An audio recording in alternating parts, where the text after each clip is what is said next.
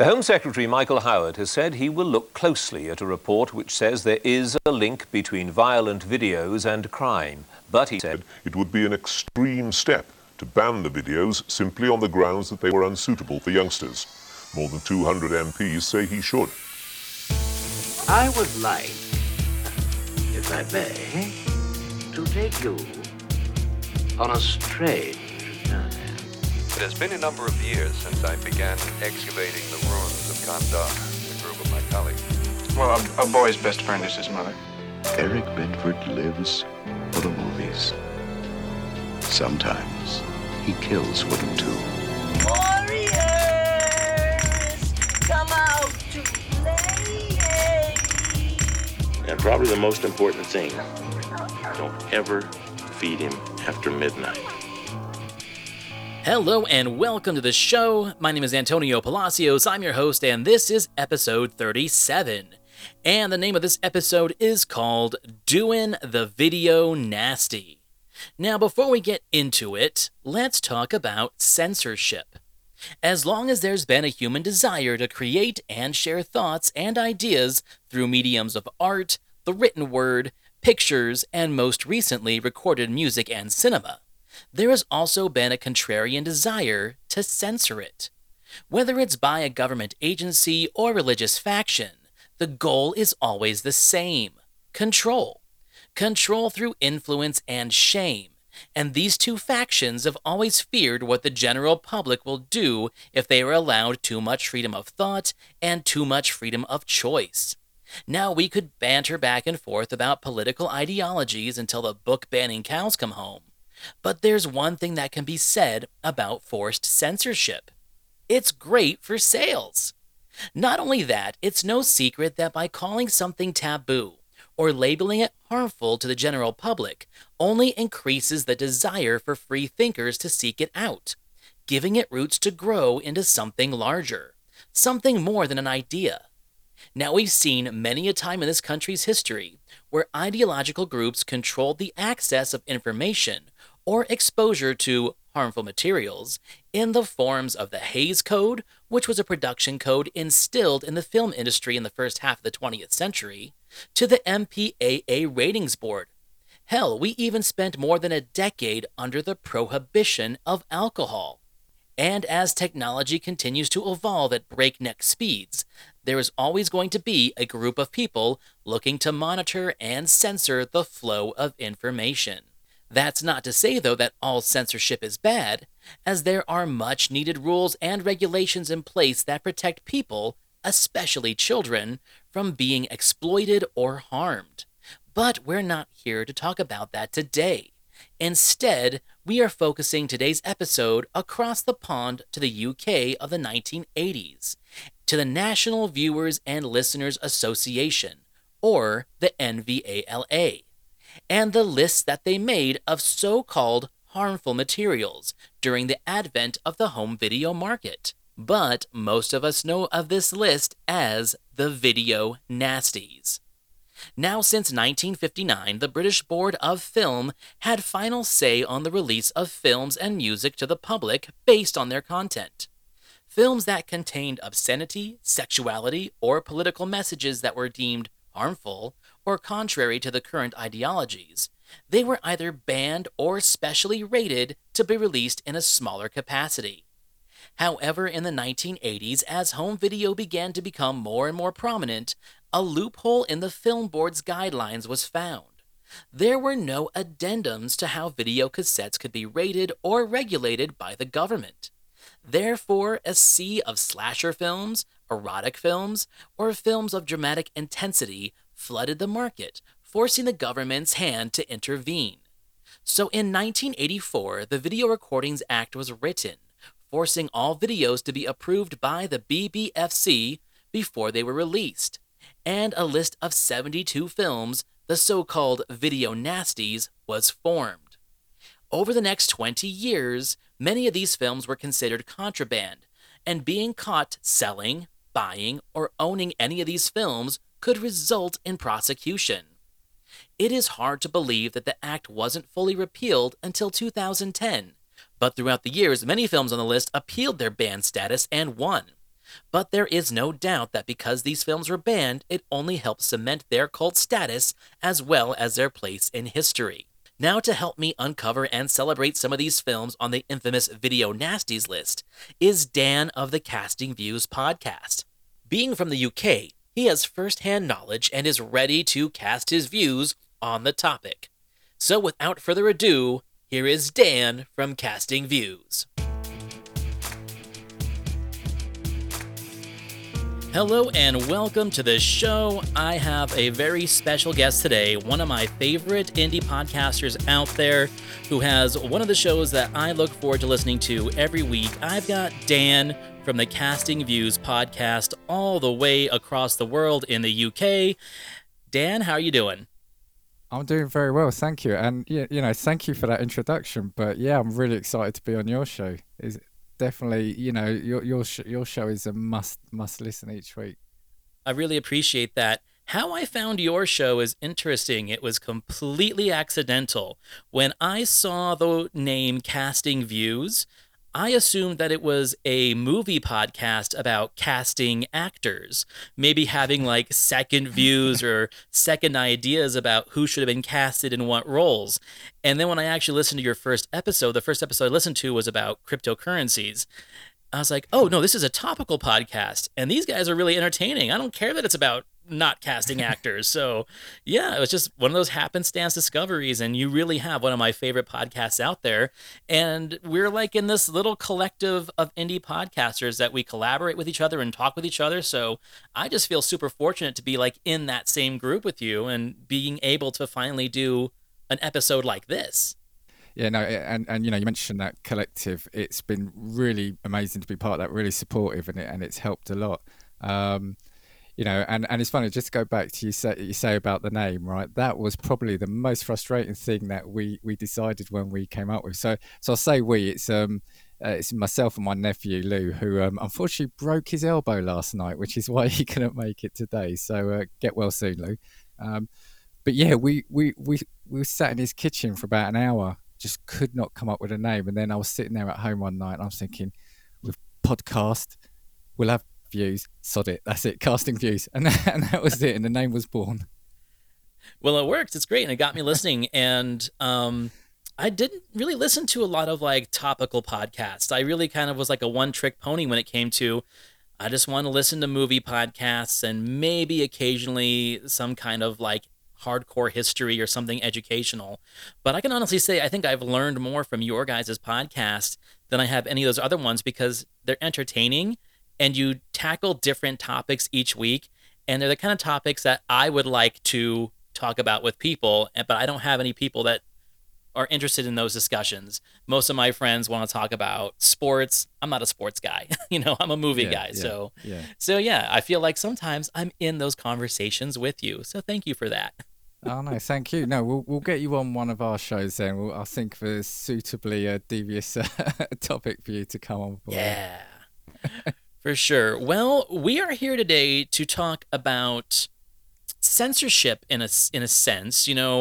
We live in a really interesting time where we have all the information in the world in our fingertips. We've got a cell phone, we got a computer, we've got streaming TV. We've got so much access to information and to media, but you and I come from an age where we didn't have that in the 80s, and it was a time of physical media, music on LPs, CDs, movies on video cassette, and it was still a time where if you had cable television or like premium cable, you were either considered bougie, or just more fortunate than others. Now, I was fortunate to have like some premium cable because my parents found that to be a little bit more financially viable than a babysitter, Right, okay, yeah. It's like a babysitter is going to be $10 an hour. How about $20 a month for HBO and we'll leave them at home, It was the 80s. We did that. And that's kind of where a lot of my movie knowledge came from and my movie experiences. But I had good parents that kind of taught me early of like what I should be watching and what I shouldn't be. But of course, as soon as I hit like those teenage years, I wanted to see all the stuff I wasn't allowed to see.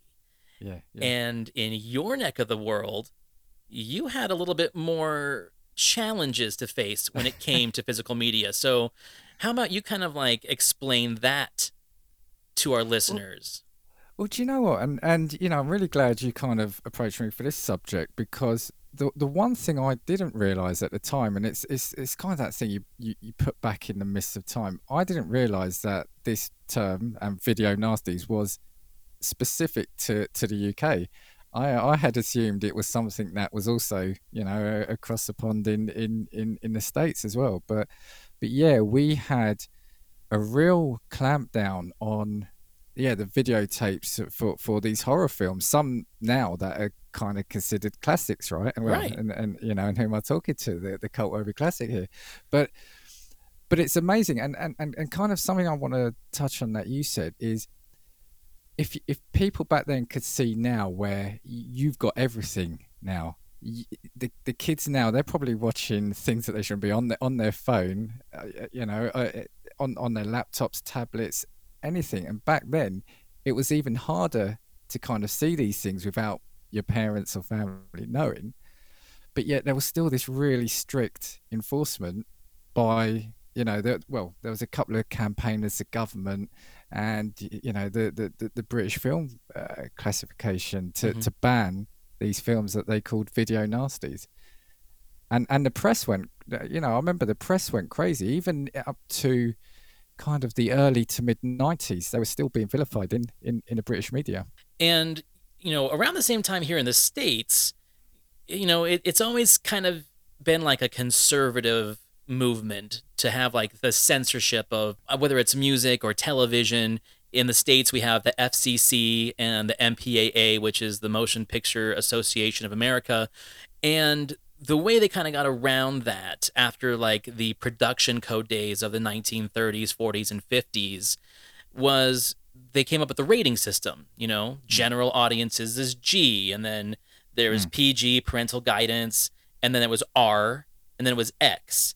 And then like in the 80s, they kind of filtered that into PG-13 because films like Red Dawn and Gremlins were just a little bit too violent to be considered PG, but not hard enough to be considered an R. And then X rating here was just kind of synonymous with pornography. So to be like maybe an art house film that had stronger content, whether it was violence or sex or language, they came up with NC-17. And over there, you've got it like by age, right? You've got like 13, 15, 18. Yeah, I think it started off really simple, and I think you had U for Universal, so that was your family, the kids, and then we had PG, which was parental guidance, but then it was, I think initially it was just 15 and 18, and then there was a few more had get introduced, so I think you had a 12 or a 13 at some point.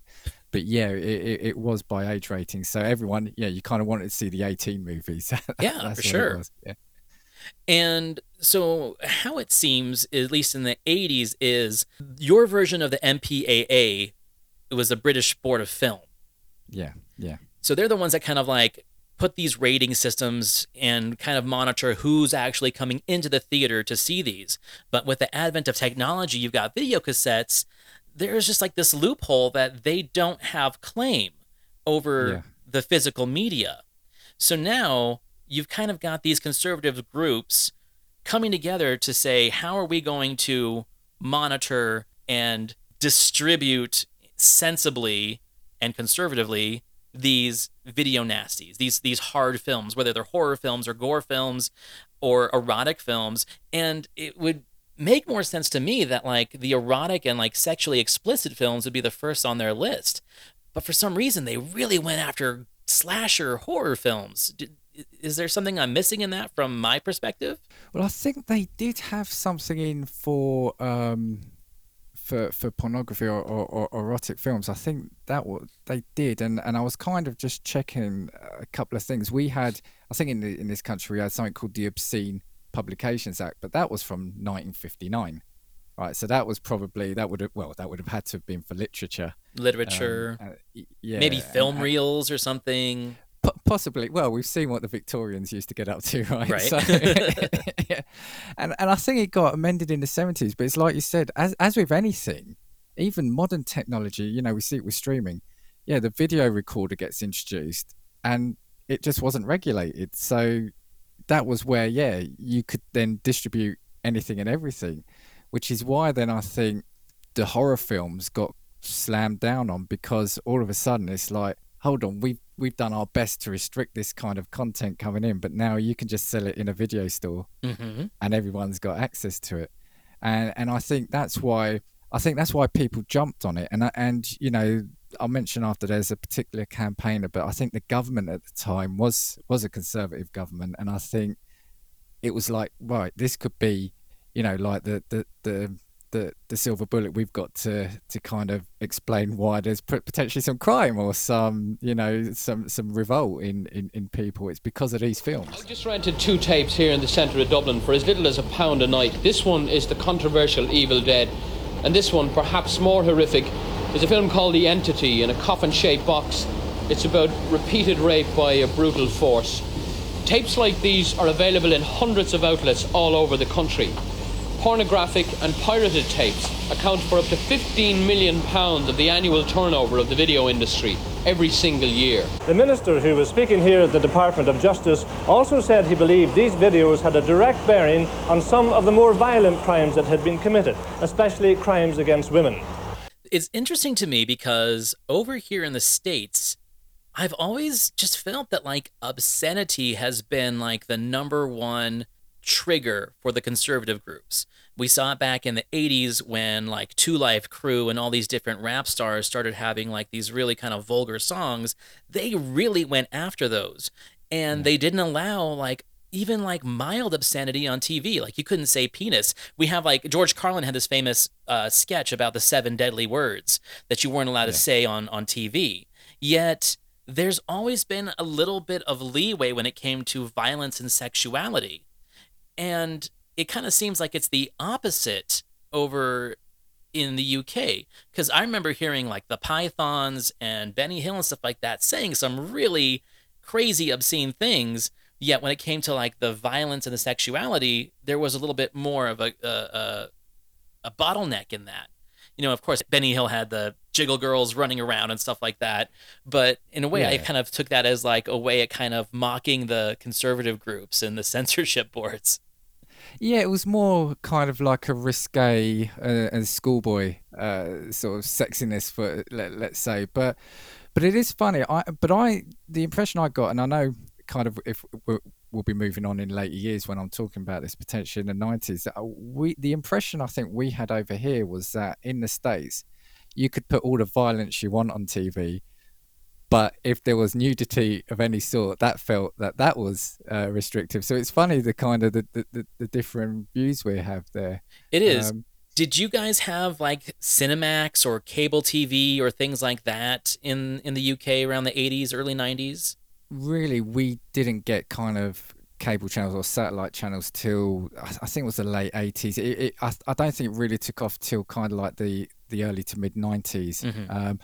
I remember, I think, kind of like you said, I remember we were quite fortunate, my parents, that my dad got us a Sky satellite at the time, and I'm pretty certain it was 88 because I remember seeing the first episode of The Simpsons, and that was like, it was a big American show that was coming over. So, and then, once you kind of got the satellite, it kind of then opened the, avenue to certain channels that we never saw on TV. I mean, in the UK, you've got to remember, up until that point, we only had 4 terrestrial TV channels. That's right. So and that TV programming is going to be, well, for want of a better term, kind of normal, fairly vanilla until you get to 10 p.m. at night or 11 p.m. at night. And even then, you weren't going to get anything absolutely shocking. So so to get satellite TV and then eventually cable, it was kind of jaw dropping.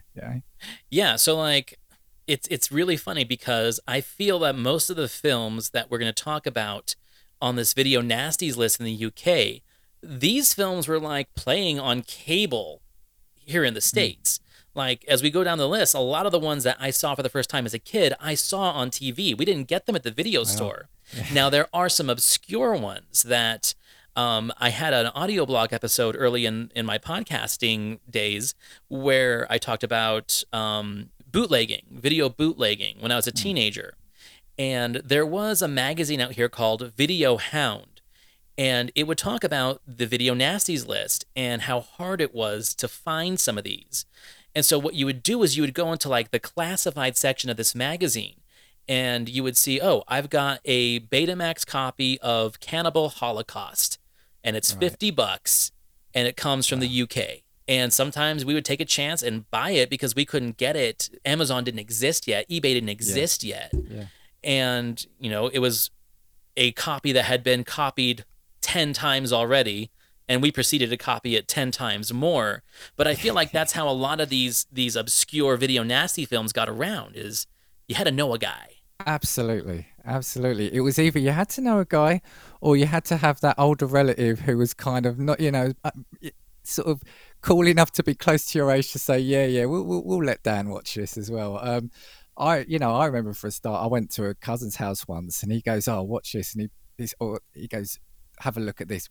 Puts a tape in, and I didn't know what this film was at the time, but up comes the words "The Exorcist," you know, and I'm sitting there watching it, and it's like my cousin doing that, and one of the films on the list we'll come to again. It was at a cousin's house. Outside of that, it was a guy at school whose uncle probably owned a shop where they had videos, and they would bootleg the videos, or as you said, someone else who's got a cousin or a relative who's got this tape.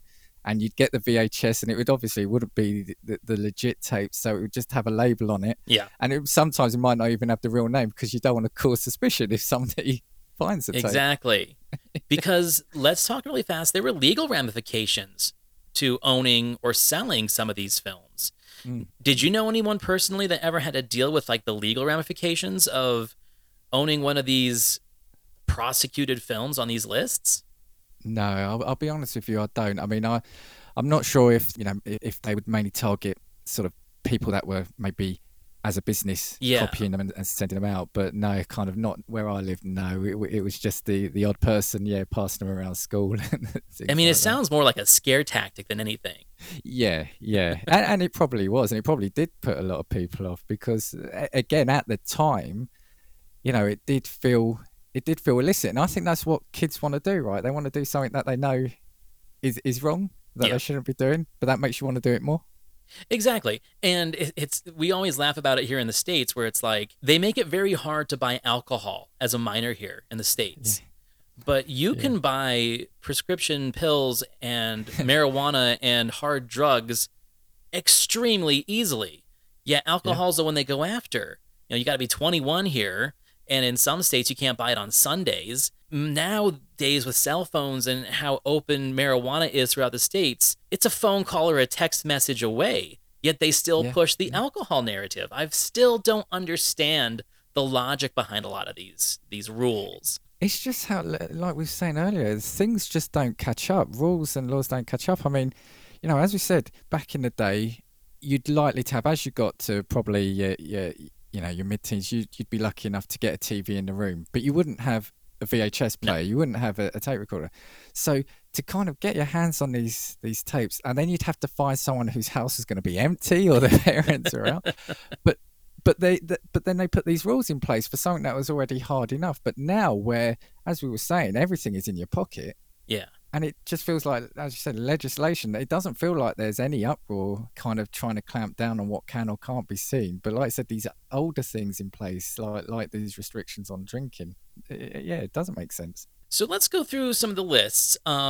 It's in alphabetical order. I'm going to just kind of call out a few that I've seen that I think are just so ridiculous that they're on here. So there is a film by Mario Bava called Bay of Blood, and it is campy. It's a classic, but it's campy. It's violent, but it's harmless.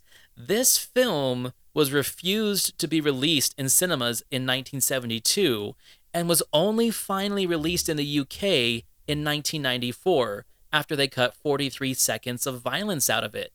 And it didn't get a fully uncut release in the UK until 2010. I saw this film when I was like 15 here in the States. And you could show this to like a 12-year-old and they would think it's tame. Yeah, and do you know what's funny about that is 43 seconds. I mean, is it really going to change? What could have been? I want to know now what were in those 43 seconds, because that's insane. If you're talking about, I thought you were going to say minutes at first. No, I mean, like, it makes me think, is there really a guy whose job is to sit in a little projection room and count how many seconds of blood or stabbing there is, and he's like, no, it's 12 seconds too long. Yeah. Forgive me for my accent. No, let's keep it going. But yeah, it's like, that's the thing, is like, who is deciding what is going and what is staying, especially in some of these films. And sorry on that, it's funny you say that, because there were reports at the time. One of the things I remember, and I kind of had to check up on that, even before this list was in place, it was down to the local police force in a town to decide what they thought was or wasn't allowed. So you know, the town in London, maybe the police are ripping Title A off the shelf, but in the next town over in Liverpool or up in Liverpool, they're ignoring that one and pulling off completely different, because that's what the head of that police force thought was not fit for public. So it's, as you say, is who's making a decision, and that's where things like censorship can become dangerous. 100% agreed. Now, another film that's on this list I find interesting is a film called The Burning from 1981. It predates Friday the 13th just by like weeks, and they share very similar stories. They both take place in summer camps. They both have a disfigured madman, and it was not originally passed without cuts in the cinema there, but then it was released in 1992 with 19 seconds cut. I mean, 1992. This is a year after Silence of the Lambs, and they're barely releasing this film in the UK with 19 seconds cut. And I can tell you right now, that film is far less violent than Friday the 13th. So yeah, that one's crazy to me. Now, the next one makes a little bit more sense. Cannibal Apocalypse and Cannibal Holocaust. Now, those ones, I get it. Those ones actually had issues in their native land in Italy and here in the States, where like the filmmakers were actually brought to court to prove that they actually didn't kill somebody in the process, because everyone thought it was a snuff film, and they actually had to bring the actors into the courtroom to prove that, no, we didn't kill these people. They're right here. It was all makeup and effects. That one makes a little bit more sense. But again, doesn't get a release in the UK until 2005. 2005. I mean, that just feels like yesterday, you know. Is that and I think that's a shocking thing when I was looking through this list again. Is we weren't talking about just a few years later they were allowed. This is in really recent history, like within the last 15 years. Some of these, yeah, and like you said, there's probably been worse films released in the cinema. Yes, since then, you know. So I guess maybe it's like that accessibility of these materials to children and teenagers, where they think little Johnny's going to go watch The Driller Killer and Faces of Death in his room and then go outside and like reenact those. I mean, we've all heard stories, but like those are more like lore and urban legend than they are like factual. What about some films that you've seen? Like, what were some of the ones that jumped out to you when you were going through this list? I mean, the ones I hadn't seen them, but the ones you just mentioned, like Cannibal Holocaust, stand out in terms of people talking about them. The ones I saw as a kid, the ones I remember seeing was the Evil Dead. Yes, and that was one everybody wanted to see, and you know what? I rewatched it again yesterday actually, just to kind of remind myself. And now you can look at it and say, yeah, I mean, even back then, did these effects really fool anyone, you know? But I think what it is with that film and with some of the others, I've got a sneaky suspicion that it was more the occult, that it was dealing with the occult. And I wonder how many of these films have got that as a theme, because I think it was about brainwashing children. And I mean, I saw one of the headlines in the paper. They were saying that this was even brainwashing your pets if they saw them. I mean, this is the mentality of the media at the time. I'm personally satisfied, and as are all those who are advising me, that these particular type of video nasties are certainly very degrading to women. I also believe very firmly that they must have some effect on a certain small section of our community, and I do believe very definitely, and I'm advised very strongly in this as well, that in some instances what's seen in these video nasty type films may be accepted by a small minority as normal standards. And I think anything kind of around the occult was seen as dangerous. That's a really excellent point. And that was one of the things I was going to ask you, because there are a lot of films that are based on like demonic possession or the occult or witchcraft on here, because there are like of war films. Like, what is the difference? What is the visceral difference of seeing someone like getting blown up, like in Saving Private Ryan, Yeah. versus someone getting like their arm chopped off or disemboweled by a serial slasher? Like, to me, I think the visceral experience is the same. If anything, this might be a hot take, I would think there's probably more of an emotional response and investment when you're watching something like Saving Private Ryan, because you know it really happened that way. Yeah. Where I think that at least 95% of the movie watching public can watch The Driller Killer and know that this is just a movie. Yeah, and that was one I saw as well, The Driller Killer. And if you look at it now, it's not actually that bad a film. I think, again, it's just potentially...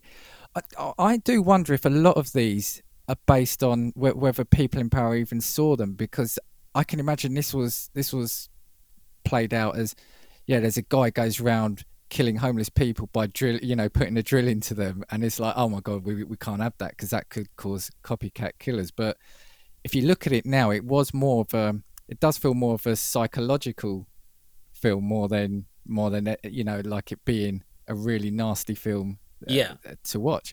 And again, I think I agree with you absolutely that a lot of these you can put a kind of fantastical element to it, and you can say, this is obviously clearly something to be seen as, I'll use the word entertainment, because now we do see it as entertainment. Yes. But it's like you can separate this from fact from fiction, whereas a lot of, I would say, horror or violent films that came out after were based on real events or real life.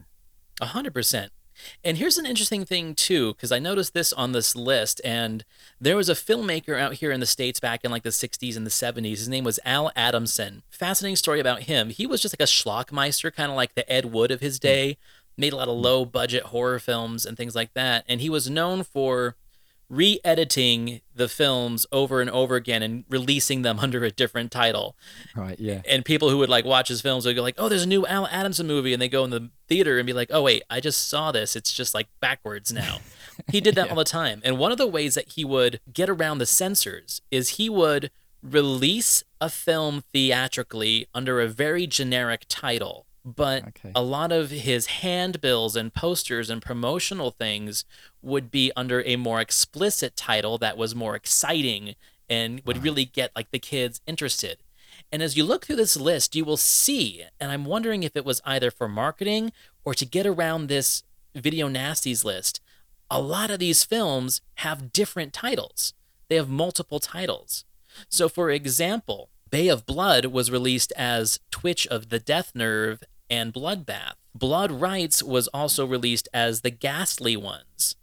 And then I think one of my favorite ones is Flesh for Frankenstein, which is this erotic Andy Warhol film, was released also as just Andy Warhol's Frankenstein. Right. So it makes me want to think that some of these were just kind of put on this list based on what the title was. Because maybe the conservative guy who was like making this list, or maybe it was his week to start looking at these movies, like, I don't want to watch another cannibal Holocaust orgy movie. So he's just going down the list and he's just crossing off the names that are kind of like red flags. I wonder how much of that is actually in this list. I'd probably say a lot. I mean, that title alone, Cannibal Holocaust, I mean, you can see why that didn't pass censor. Just those two words alone. And it's quite a savvy guy, to rename them and re-edit them. Yeah, I mean, I think a lot of it is either if there's any suspicion of the occult, the mystic, or and just the title alone. And the covers, I mean, if you look at some of the covers, they are quite, now you think, oh, they're just a footnote in history, but you couldn't see them at the time. You wouldn't want to put it in front of a family, a conservative family. Just some of the artwork is some of the artwork is great, but some of it is just a little bit. I mean, I Spit on Your Grave was another one, and that I remember at the time being quite a tough watch for me because it's the subject and the film itself is tough. Yeah, that's a very hard film. Like that one doesn't surprise me that it's on here. Funny enough, it was also released in several countries as Day of the Woman. That's a very ambiguous title, So, like, you make a great point about artwork. If you saw the artwork, which if I remember correctly, it's like a woman like her back profile, Yeah. and she's bloody and beaten, and she's like in a very short pair of shorts. But if you just went by Day of the Woman off of like the newspaper of your local theater, like, oh, let's go see Day of the Woman, and you go there, yeah, maybe you won't get the experience you were expecting. So yeah, there's a lot of fuzziness to how I think these were picked, how they were marketed, because after this list goes live, you gotta expect that there were filmmakers who were instantly figuring how to get around it. You know, if you look at the list, a lot of them, I mean, there's 2 or 3 that have got Cannibal. I mean, well, you've got Cannibal Apocalypse, Cannibal Ferox, Cannibal Holocaust, The Cannibal Man. So already there, they've probably made the life easy for the censor there. Right? And That sounds just like a said, marathon that don't eat before you see it or something. Yeah. And then when you look at a couple of the others, like I was seeing here, like Devil Hunter, again, the cover is very... It's provocative because it's the woman, she's tied up, and there's a hand with is it a scythe or the big blade, and it's like, I just wonder, are people, I mean, obviously I'm not saying these films are fun fluffy films, but are they looking at it and saying, right, well, already that's offended me, so we're not even going to watch it? 100%. And there's like real classics on these lists that don't even like register in the zeitgeist today of being obscene. One of them in particular is 1981's Possession with Sam Neill and Isabella Adjani. It is a horror film, but it's also known as like an art film and a very highly praised piece of work. I mean, a lot of people think it was like a Polanski ripoff, which I kind of agree with, but I think it does it better. And it's one of my favorite movies, and it is on this list, and it did not get released uncut until 1999. And So I mean, Sam Neill, can you imagine saying Sam Neill's in a banned film? Exactly. It's unbelievable to me. And then the other one was Dead and Buried by Dan O'Bannon. And that one is more obscure. Like, that is definitely like a cult film about like resurrecting the dead. It's one of those ocean town horrors, kind of like, I would say like The Wicker Man. It's got some cult to it as well. Some folk horror, seaside horror. But to see that on this list, I mean, there is violence and there are disturbing scenes, but nothing worse than I've seen in like a PG-13 movie these days. I was talking about this when I did The Sadist on the Cult-Worthy Classic with Melissa from the Good Evening Kiddies podcast. That film was made in 1963. There's no blood. That film was banned in the UK until 1999, and it was a 1963 black and white film. So my opinion is someone put that on a list and then just forgot to take it off. Yeah, and if I recall rightly, I think there was a guy at the head of the BBFC, and I think it was when he left or stepped down. I think that's then when there was a lot of changes came in then. So it could be that he just clung on to the fact that was his legacy maybe, and then once he left, that everything got re-reviewed. So I can't remember exactly when he left, but it was probably around. It would have been around the mid to late 90s, so or early 2000s. So it's amazing what one person can do, what power they can have, you know.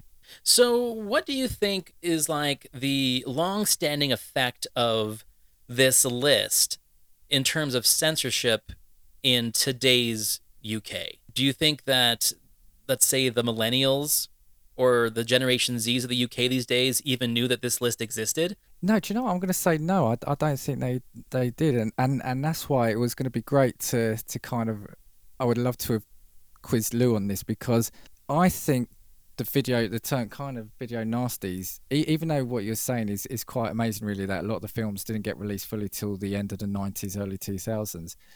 To me, it kind of lost its edge, video nasties, in probably the mid 90s. Mm-hmm. We had a couple of tragic events in the UK, and I know Child's Play at the time was blamed for one of them. Mm-hmm. And there's you could check it out. There's a newspaper front cover where they're burning the image of Chucky. And I think after that, though, once I think, as you said, once we then got the satellite TV, cable TV coming in, we got Films in the cinema start pushing the boundaries a little more. I mean, I think I remember seeing somewhere that the setting of a film determined if it was video nasty. So if it was in space, like Alien couldn't have been banned because it was in space. I mean, I don't know how the logic there. But I think I think probably since the mid-90s, we don't really talk about video nasties. I think it was very much a thing and a term of its time used by a government and specific campaigners to kind of try drill it into, well, pun not intended, drill it into parents of the time or conservative households. So no, I think now I don't think people even think of censorship now. It's if anything, we've got people calling out for the more violent versions of films, like the superhero films. They want the 18 rated Wolverine, or they want the 18 rated films. It's quite weird, I think, where we are now. That I think kids of today, and probably I say today, probably from, let's say, from the year 2000, 2010, they won't know, I think, censorship on a level that we know. It seems to really focus on, rightly or wrongly, and it's a different subject, I know, on pornography, I think, because of the internet. One of the other things is, I also think over time, TV and films aimed at children has matured and evolved as well. So I'm not saying, again, that they're watching violent films at a younger age, but I think kids' TV when I was a kid was very much kids' TV. And then you kind of graduate to more adult programs as you go older. Whereas now, some of the films, some of the more violent films, you can get like a 12 or 13 age rating and they can get in to see them. And I think they're just more comfortable with it. Now, I'm going to take this conversation a little bit off track based off of a conversation I had with someone else on a different podcast. We see a lot of these films are made they start being made in the early 70s is where we're starting to see some of these films that get banned. A Clockwork Orange was never banned, but it was highly discouraged because of how, they present violence and ultra-violence, stuff like that. So there were films that released here in the States during the late 60s, early 70s, and we had this craze called the Satanic Panic. There was this whole thing about God is dead. Right. We have all these occult films show up like The Exorcist, Rosemary's Baby, Race with the Devil. I think that we start seeing things like this now where religion worldwide, organized religion worldwide, is starting to have a tumble, especially here in the States. I live in a state that is predominantly of the Latter-day Saint or the Mormon faith, and their numbers are just dwindling massively. And I think a lot of that has to do with the technology and access to information, where for so long, we were just kind of taught religion. We were taught values, whether they were conservative or whatnot, through religion. And as people now started having access to books, film, and in these days, blogs and videos and testimonials and YouTube things of people, how they left their religion or how they question the religion, and it's getting people to kind of have more open minds. I mean, it kind of coincides with the whole time frame that this list is in as well. So maybe it's more than just conservative views. There usually is some kind of religious backing to conservative views, but at the same time, it's maybe there's a little bit deeper meaning to it based on the films that are on this list, and this whole idea of the death of organized religion or the crumbling of it. What do you think about that and how it applies to the UK? Yeah, possibly. I mean, I know, I would say probably in the last 15 to 20 years, we've seen a decline in probably people having religion as a strong belief. I think as the generations have gone on, I think that people aren't going out their way to I think they've got faith, but I don't think it's as devout or as strong as it was sort of, say, for my parents or for people at the time. So I definitely think, I think the church over here is losing people going there, and I think you see the stories every now and then that people are concerned that they're not going to church, or they're not they're not going to kind of respective places of worship. I think you're probably right. I think that it would be too much of a coincidence that these things are happening in parallel to not be linked, or at least part of the formula. Yeah. So yeah.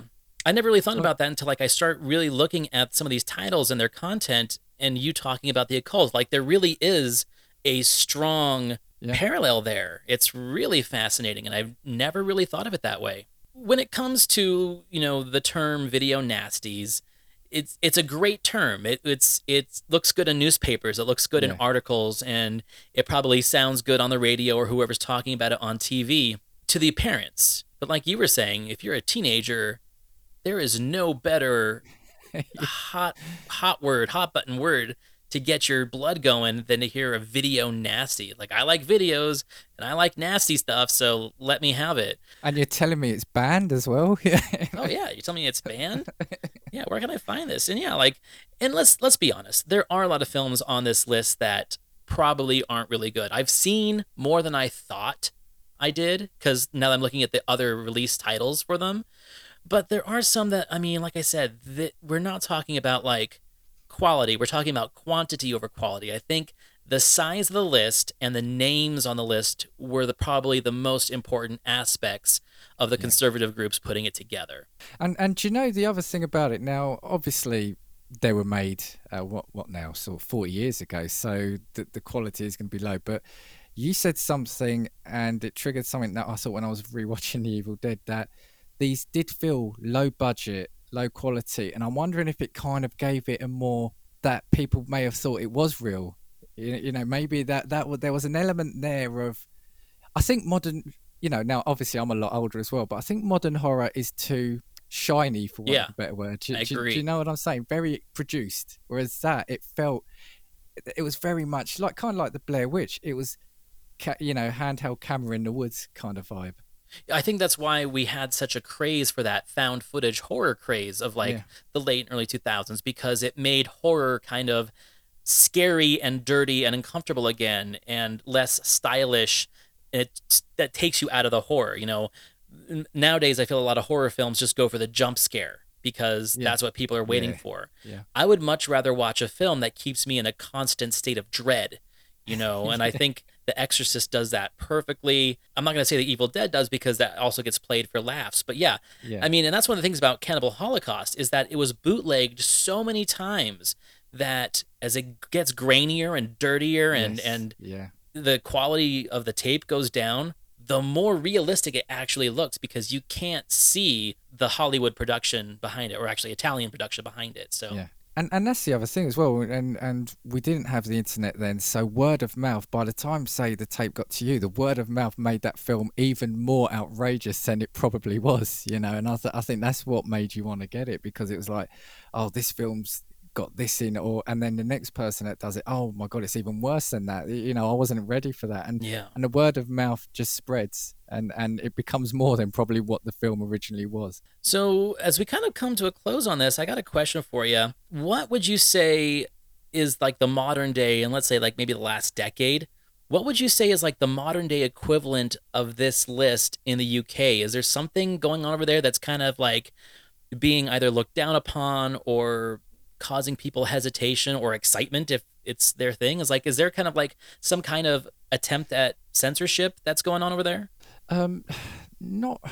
Not really. I think it is, and like we said, it's a different subject. I think probably where it's more focused on over here is in pornography. I think that's where people are trying to clamp down. I think we've not really, or I've not really felt that there's ever been, in recent times, you've probably had, it was the Human Centipede and the Hostel films. I think they're the only ones really that, at the time, I remember there was a bit of a panic in the press about those.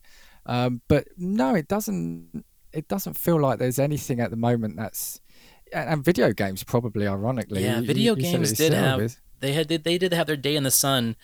90s, 2000s, probably the last 30 years, there's always been like something to do with video games and violence for sure, but they never got put on a list or banned. They try to rate them like movies, which kind of helped, but you're going to go to Billy's house and play it anyway, It just feels like there's got to be a scapegoat for society's ills. I think that's what it is. It's what can we blame now?